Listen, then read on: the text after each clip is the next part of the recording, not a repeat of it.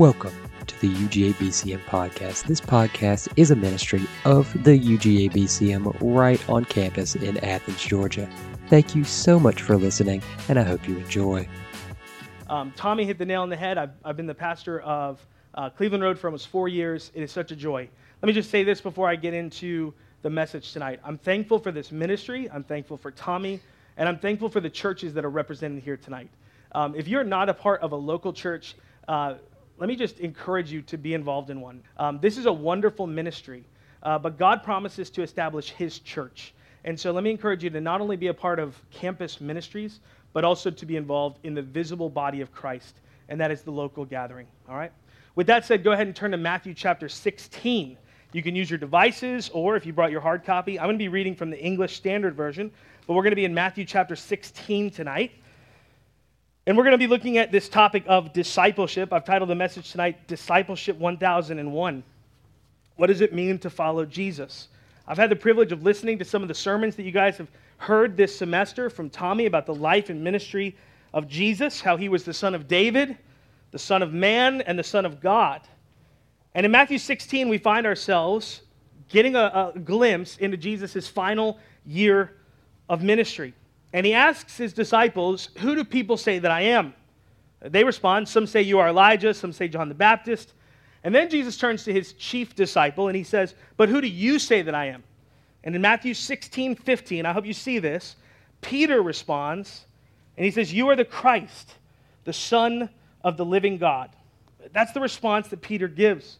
Jesus tells him that blessed are you, Simon Bar-Jonah, for flesh and blood has not revealed this to you, but my Father who is in heaven. And then He says, upon this rock I will build my church, and the gates of hell will not prevail against it. Now, immediately after this magnificent encounter, Jesus informs His disciples of His primary goal in coming to earth. That primary goal was to go to a cross and to die for the sins of His people. In fact, just a few verses later, we read in verse 21, look at your Bibles. From that time, Jesus began to show His disciples that He must go to Jerusalem, suffer many things from the elders and chief priests and scribes, and be killed, and on the third day be raised. Now, follow me. It is this sudden shift in plans that upsets Peter. As Tommy has taught this semester, the followers of Jesus imagined that the Messiah, or the Son of David, would be the one to deliver them from political and military oppression. And as outstanding as Peter's confession is, you are the Christ, the Son of the living God, it is still juicy, it is still pregnant with Jewish nationalistic undertones. Meaning that Peter thought Jesus would be the one to lead them into Jerusalem and lead a revolution against Roman tyranny. But in the blink of an eye, Jesus says, I've got to die. Not only that, I've got to suffer. Can you imagine Peter and the disciples looking around saying something like, no, absolutely not. This is not the plan that we had for your life. It's almost like, it's not really, but I thought it was kind of like Brock Bowers coming to us and saying, hey guys, in order to lead us to our third national championship in a row, I've got to get a high ankle sprain at Vandy and be out 4 to 6 weeks and miss the gauntlet of our schedule. We, as Bulldog Nation, would look at him and say, no, far be it from you, Bowers, to go down for the next 6 weeks. And in the same way, Peter, in verse 22, takes Jesus aside and begins to rebuke him. Says, far be it from you, Lord. This shall never happen to you. Now, Jesus doesn't take too kindly to Peter's rebuke.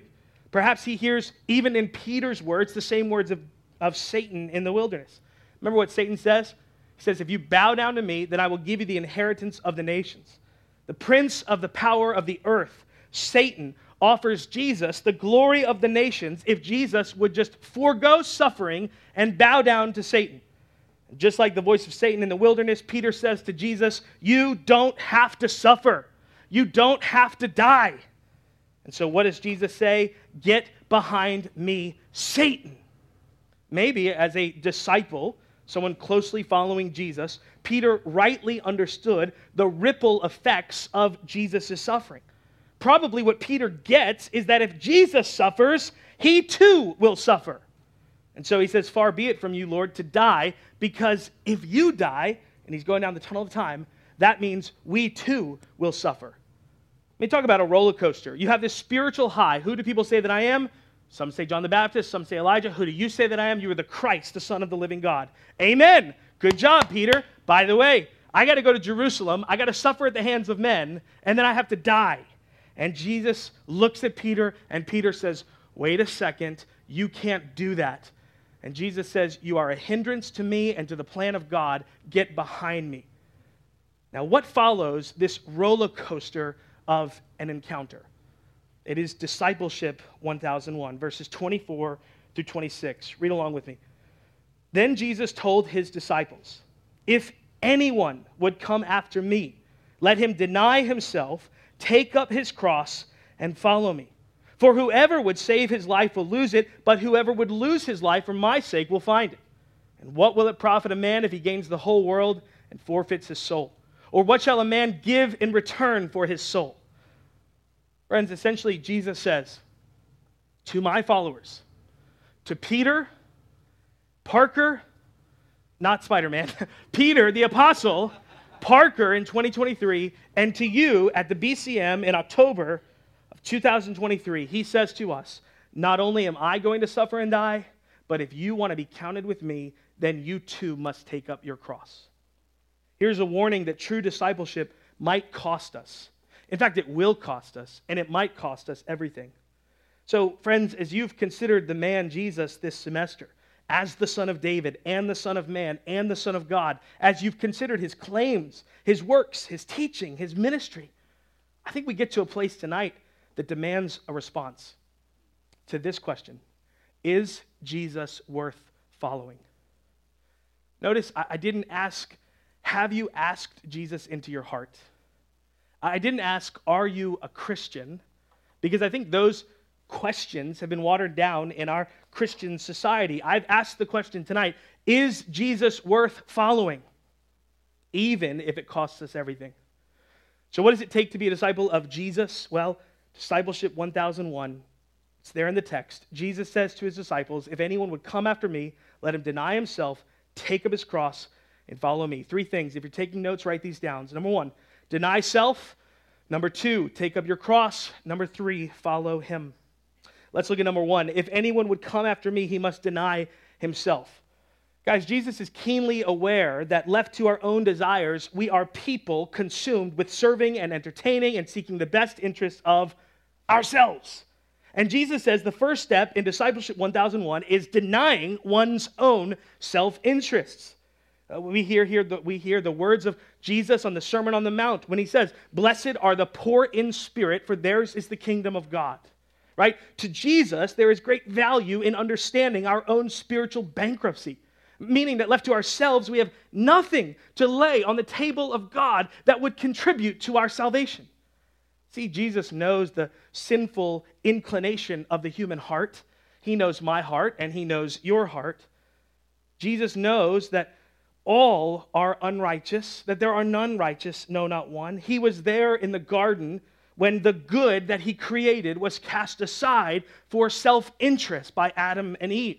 He is the sovereign ruler over the universe. He knows what you did last night. He knows what you're going to do tonight. He knows the depths of our sin. Not only that, he knows that the pursuit of self-interests will lead to dissatisfaction and ruin. There is no true lasting joy that will come as a result of our pursuit of self-interests. More than that, he knows that a pursuit of self leaves no room for a pursuit of the highest good, which is him. He says in another place, you cannot serve 2 masters. And he knows that the ruling master of our life, apart from Jesus, is nothing else than our human heart. A heart which lies to us, a heart which screams, satisfy me. And then when we try to feed it, we're left feeling empty and worthless. See, when Jesus says, if anyone would come after me, he must deny himself, what he means is that true discipleship begins when our pursuit of self-satisfaction ends. Let me say that one more time. Jesus knows that our pursuit of discipleship begins when self-satisfaction ends. You can't have it both ways. And if you try to have both, you'll end up pursuing your heart every single time. So Jesus says, Fight to crush the inner desires of your heart, which come from selfishness. Deny the lie that you are the center of your universe. Reject that which says that if you serve self, you will be truly satisfied. Friends, every day we have a choice when we wake up. Deny self or serve self. Deny flesh or give in to flesh. And we're taught a lie by the culture, and it's not the culture's fault, it's our own fault, but we're taught a lie by the culture that says your heart is the chief object of your affection. And whatever your heart wants, you have to give it to. And Jesus is saying, that's not it. That's not where true joy comes. Blessed or happy are the poor in spirit, because they will get something greater. They don't have to think about themselves. They don't have to relish in their own position and accomplishments, because they get the kingdom of God. See, when we deny self, it's only then that we have the ability to pursue Him. And when we pursue Him, that's where lasting joy begins. So, friends, number one tonight, deny yourself. Number two, it's found in the text. Jesus says, whoever would follow me has to take up his cross. Take up your cross. Jesus says, as my disciple, you're going to have to do what I'm about to do. Those who want to follow me, you got to walk like I walk. You got to talk as I talk. You have to imitate me. So one of the things I do in my spare time when I'm not a pastor is I like to coach. And I've got a little boy who's 8, and he loves sports. And so this past year, I had Dylan Dinello, a young man in our church, help me coach our flag football team. And I loved being able to take Dylan out there, who played high school football, and put him out in front of the boys and say, hey, 8-year-old boys, do what he does. And then I would say, Dylan, go ahead and run 40 yards. And then he'd run it. I'd say, just keep going. And he'd be like, what? No. But then I would say, give me a couple of up downs and do some jumping jacks. And there was Dylan out there doing all these things. And I was able to say, imitate him. Everything he does, you do, right? As Christ followers, how much more if the spotless, sinless, all compassionate, all loving, all knowing, merciful Christ says this: I'm going to Jerusalem. I'm going to be put on trial. The people will cry out in my presence, give us Barabbas. And then they will cry out about me, crucify him. And Jesus says, watch me. Do as I do. He says, look at me. 40 lashes minus 1. Probably more in Roman context. Look at me. Flesh ripped. Body broken. Beard plucked. Face struck. Crown applied. King mocked. Cross carried. Temporarily. Back broken, knees buckled, Simon of Cyrene summoned, carry his cross. Isn't it ironic that our teacher tells us to carry our cross when he himself could not carry his cross? Not because he didn't want to, but because he couldn't, because of all that he suffered for us. Watch me, he says. Hill ascended, nails hammered. Behold, the King of the Jews. Here is your Son of David. And we cry out with Peter, no, far be it from you, Lord. No, you can't suffer. Is there no other way for redemption to come without crucifixion? And God, in his kindness, says to us, this is the only way. He looks at the tunnel of time and he says, there is but one way. Without the shedding of blood, there can be no forgiveness of sins. God says to us, I cannot just do away. I cannot just unsee the sin that you have committed. He has to deal with the sin that we've committed. And the only one who is eligible to deal with the sin that we've committed was the spotless, sacrificial substitute named Jesus. This man who was born of a virgin from the seed of God. He had to be spotless so he could take upon himself the sins of the world. It was the only way. Cursed is everyone who hangs on a tree. And so we hear the voice of God at the first Passover, when I see the blood, I will pass over you. Friends, God wasn't just in heaven thinking about redemption and saying to himself, I wonder what the most strategic way to rescue sinners might be. This wasn't him saying, could we try a few things? Maybe death by Roman execution on a cross. This was it. Jesus cries out in the Garden of Gethsemane, if there's any other way, take this cup from me. And God says, and the divine silence confirms that the death of Jesus was necessary for your salvation and mine. Now, I can't imagine as a father what it would have been like to have watched my son endure what Jesus endured on the cross. And I am reminded of those words from How Deep the Father's Love for Us that say, it was my sin that held him there until it was accomplished. His dying breath has brought me life. I know that it is finished.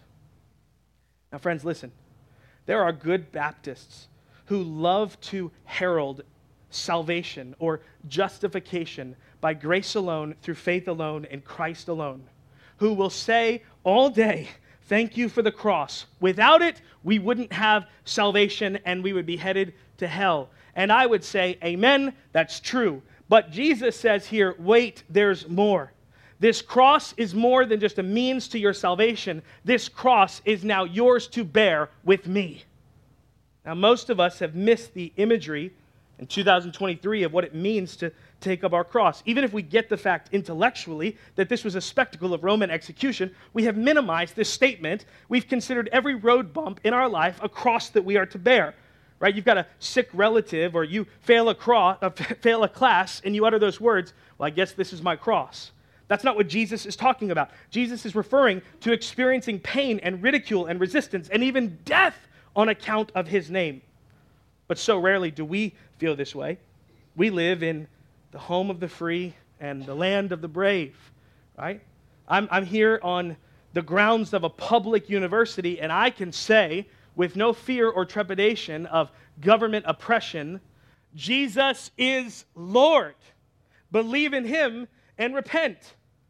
It's hard for us to understand what it means to take up our cross daily. We have to remember who Jesus is talking to. He's talking to Peter, who to the best of our knowledge was crucified. But when he was crucified, said, I don't want to be crucified like my Lord. Turn me upside down.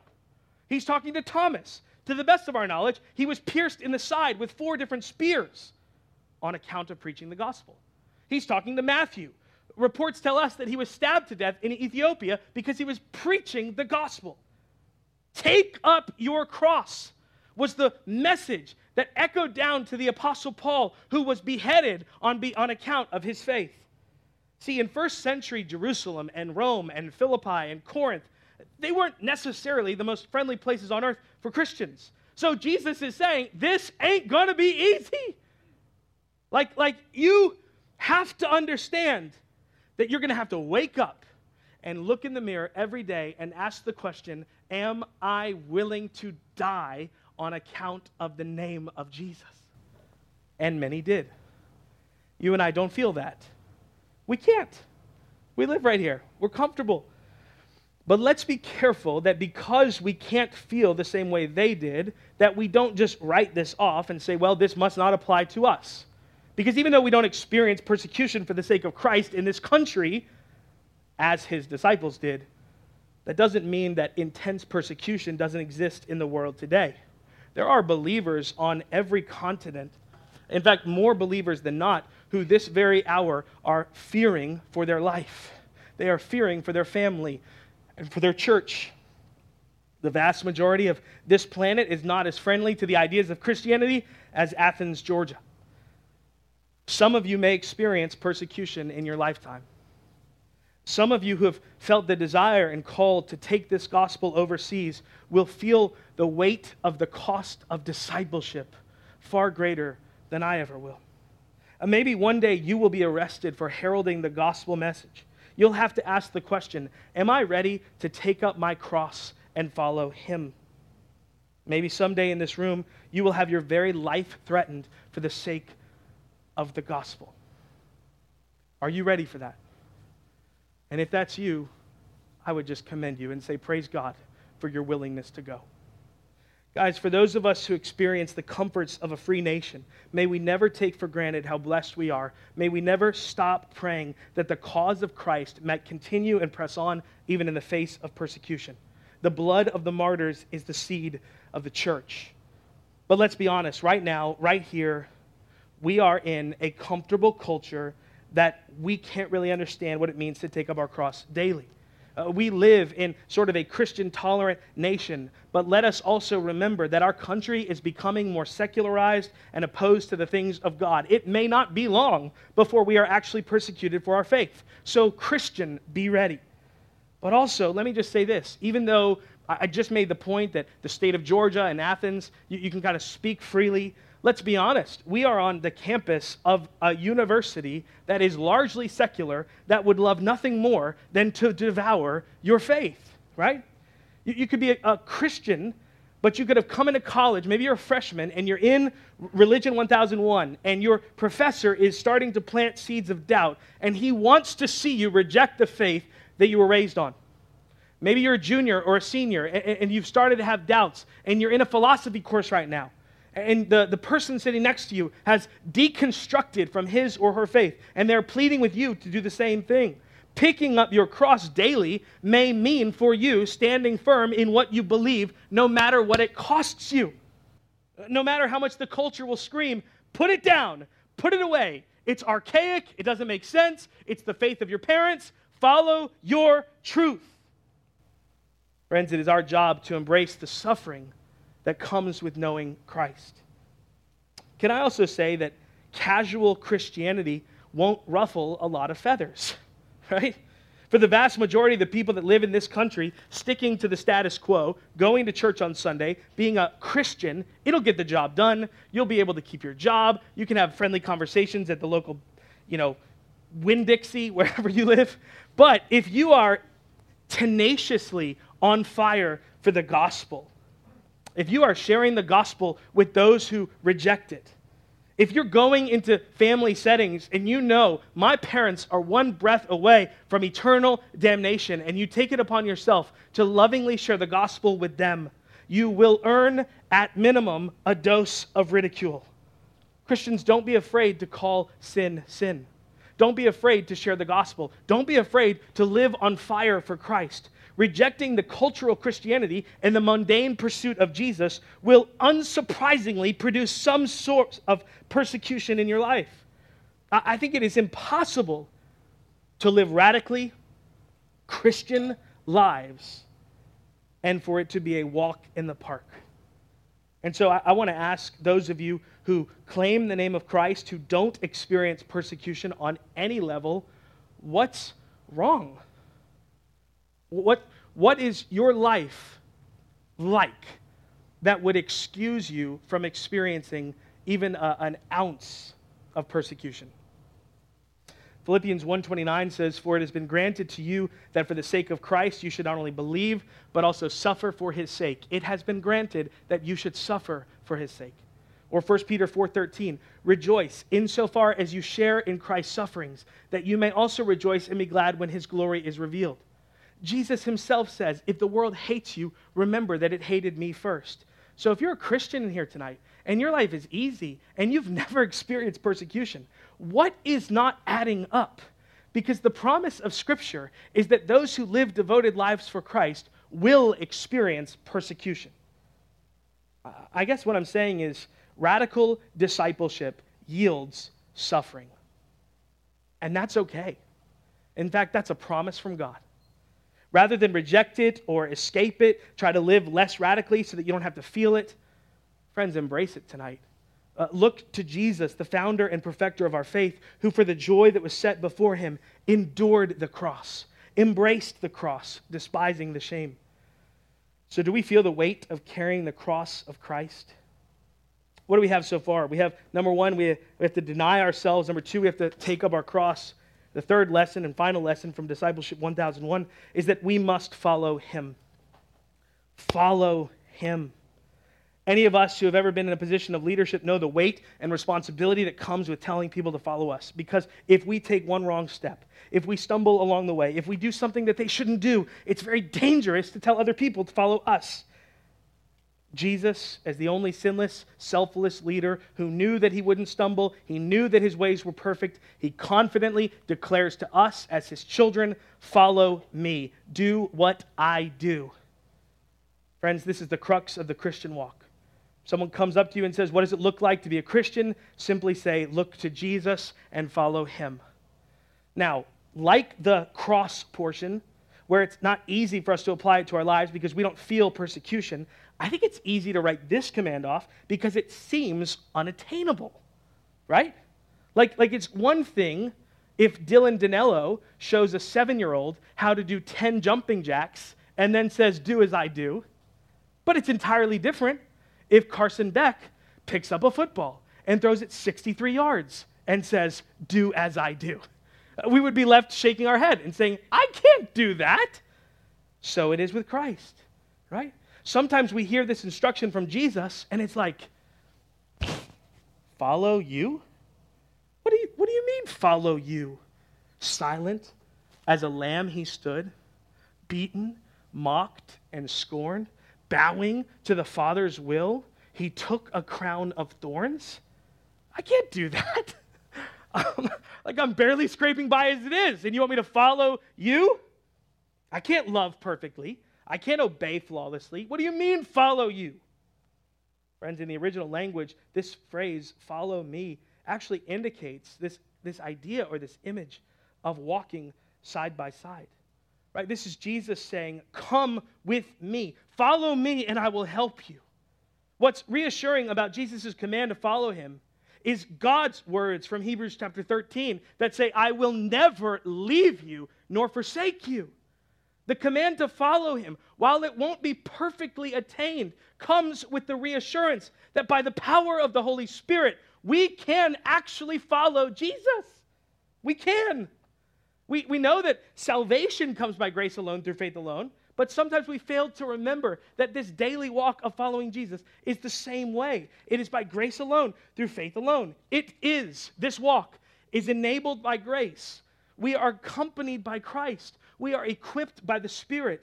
The Christian walk is informed by the Word. It is supported by the local church. It is endured through the hope of eternal life, and it is sustained by the promises of God. So don't think for a second that you can't follow Jesus.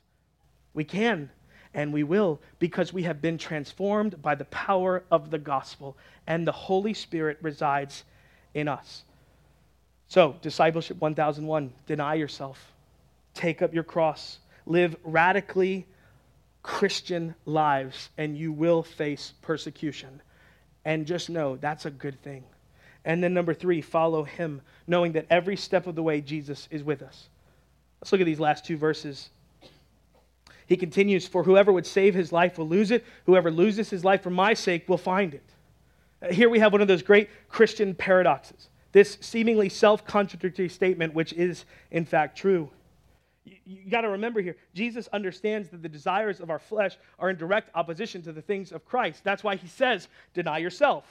But he goes further in this verse 25, and says, whoever would save his life, meaning keep it and preserve his own desires and save his own self-interest, to bank our life on what the world has to offer, whoever would do that and pursue that and secure that, they will ultimately lose their life eternally. You can't have both. But he continues, whoever would lose his life for my sake will find it. Meaning whoever rejects this idea that living on this earth is our ultimate joy and our ultimate purpose will find life in Jesus to be true and lasting and eternal. Jesus says to you and me, would you rather have all that this world has to offer and give up everything in life? Would you rather have all that this world has to offer and give up true life? Or would you rather say, I count it as loss for the surpassing worth of knowing Christ? That's the question. He continues in verse 26, what will it profit a man if he gains the whole world and forfeits his soul? Friends, listen, we say things like, give me good health and give me lots of money, and I mean lots of money, and give me a good job, and give me some sort of status in life. Give me a title that people will respect. Let people look up to me. We say things like, God, give me the perfect spouse, like the one that you have envisioned for me to have from before the foundation of the earth. Give me that family. Give me everything my heart desires. Give me the dream that the world says, this will satisfy you. And we're not even talking about the sinful stuff, like the things we know are wrong. We're talking about good things. We're talking about like gifts from the Lord. But gifts from the Lord that the culture distorts and then feeds it to us and says, this is all you need to survive. We say things like, give us the car, give us the success, give us the grades, give us the peace in relationships.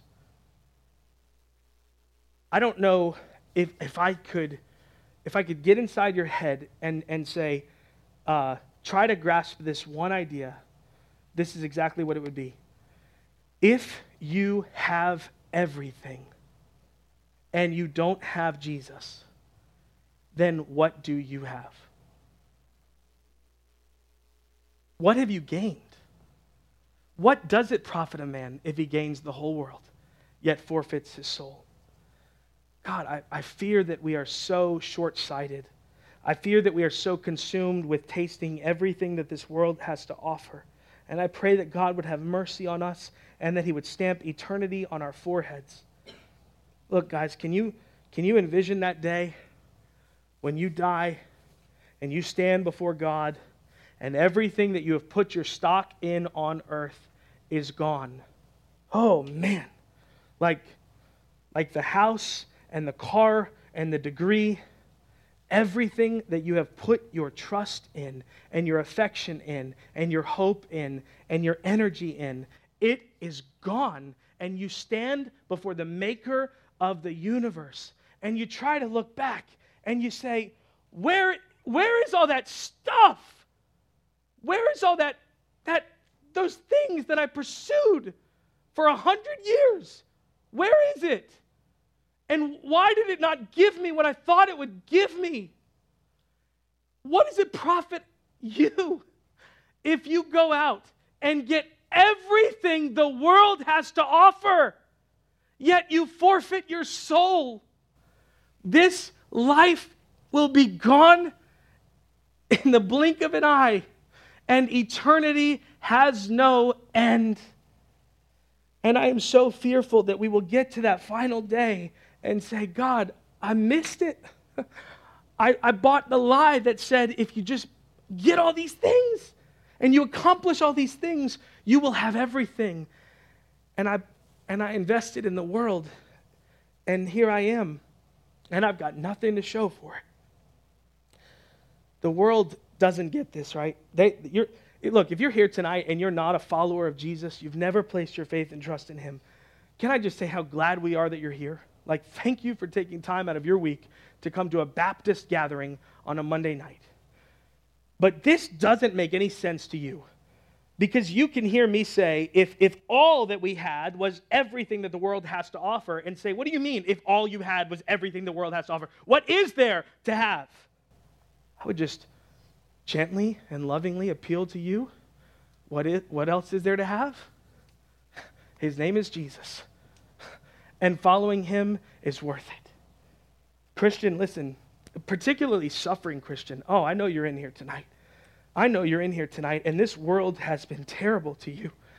You are on the brink of things you never thought possible. You are lonely beyond belief. You could experience the depths of depression and heartbreak. You could get chewed up by this world and spit out and go your entire life without attaining any of your dreams. But if you have Jesus, then you have everything. God will welcome you into his eternal home where there will be nothing but joy and pleasure. So don't buy the lie that if you get full on earth, you'll be full forever. Don't forfeit your soul to gain just a few moments of fleeting pleasure. It's going to be hard. I know that. I know that it's going to be hard, but it's going to be worth it. Really worth it. So as I close, I just want to tell you there are three types of people in this room that I want to address. There is the smallest group of people in this room. You are the ones that know you're not Christians. And for what it's worth, I got a lot of respect for that. I think it takes a lot of courage to admit that you are an enemy of God. And I would just say that you are in a good place if you're not a believer and you acknowledge that you're not a believer. But let me hear this. Let me tell you this. If you walk away from this message thinking, I just need to experience a little more suffering, I need to make life a little harder, I need to do a little more for God, then I will be in his good graces. You've misheard me, right? There's no amount of suffering or there's no amount of denial that will gain you eternal life with God. But you also need to hear this. Do not believe the lie that following Jesus is going to be easy, right? Like I think we in church like to do that. We like to just say, hey, you want to get out of jail free card? Come on, eternal life with Jesus, let's go. Do I have to give up anything? No. We'll take care of that later. Come on, just follow Jesus. Just be a disciple. Just come on in, say these words, walk this aisle, get in the water. No, it's hard, but it's worth it, and it's satisfying, and it's joy-inducing, and it's life-giving, and you will never make a better decision in your life. So for group number one, today, run to Jesus. Cast yourself at the mercy seat of the cross where Jesus died in place of sinners. Believe in him. Trust in him. Look to the cross where Jesus died for you, and then to the tomb where he was buried, and then to the empty tomb where he rose again. He today lives to be your Savior. Believe in him. To the second group of people I want to address, that's those of you who are unsaved, but maybe you think you're saved. Maybe I should rephrase that. You're unsaved. You've never followed Jesus. You've never made a decision to be a Christ follower. But you would say, I'm good. You're probably in the most dangerous place tonight, right? You perhaps have bought the lie which says, I need to gain the whole world and everything it has to offer. Can I just lovingly say that the world will never deliver on life-giving satisfaction? Never.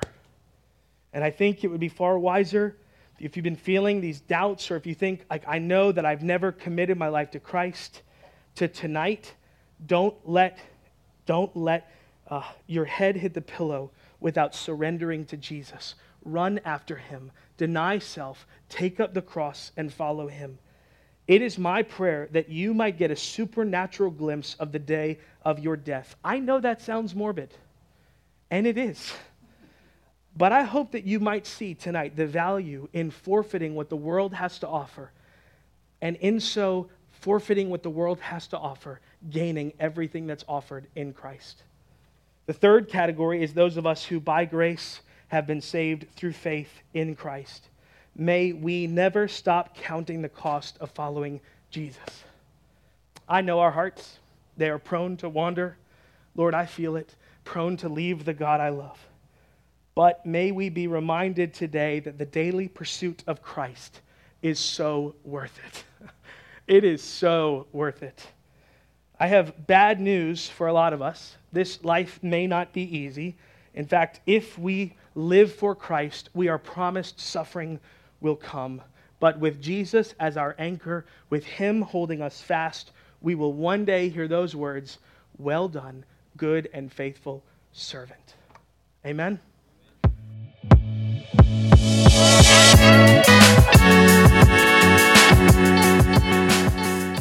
Thank you so much for listening to this episode.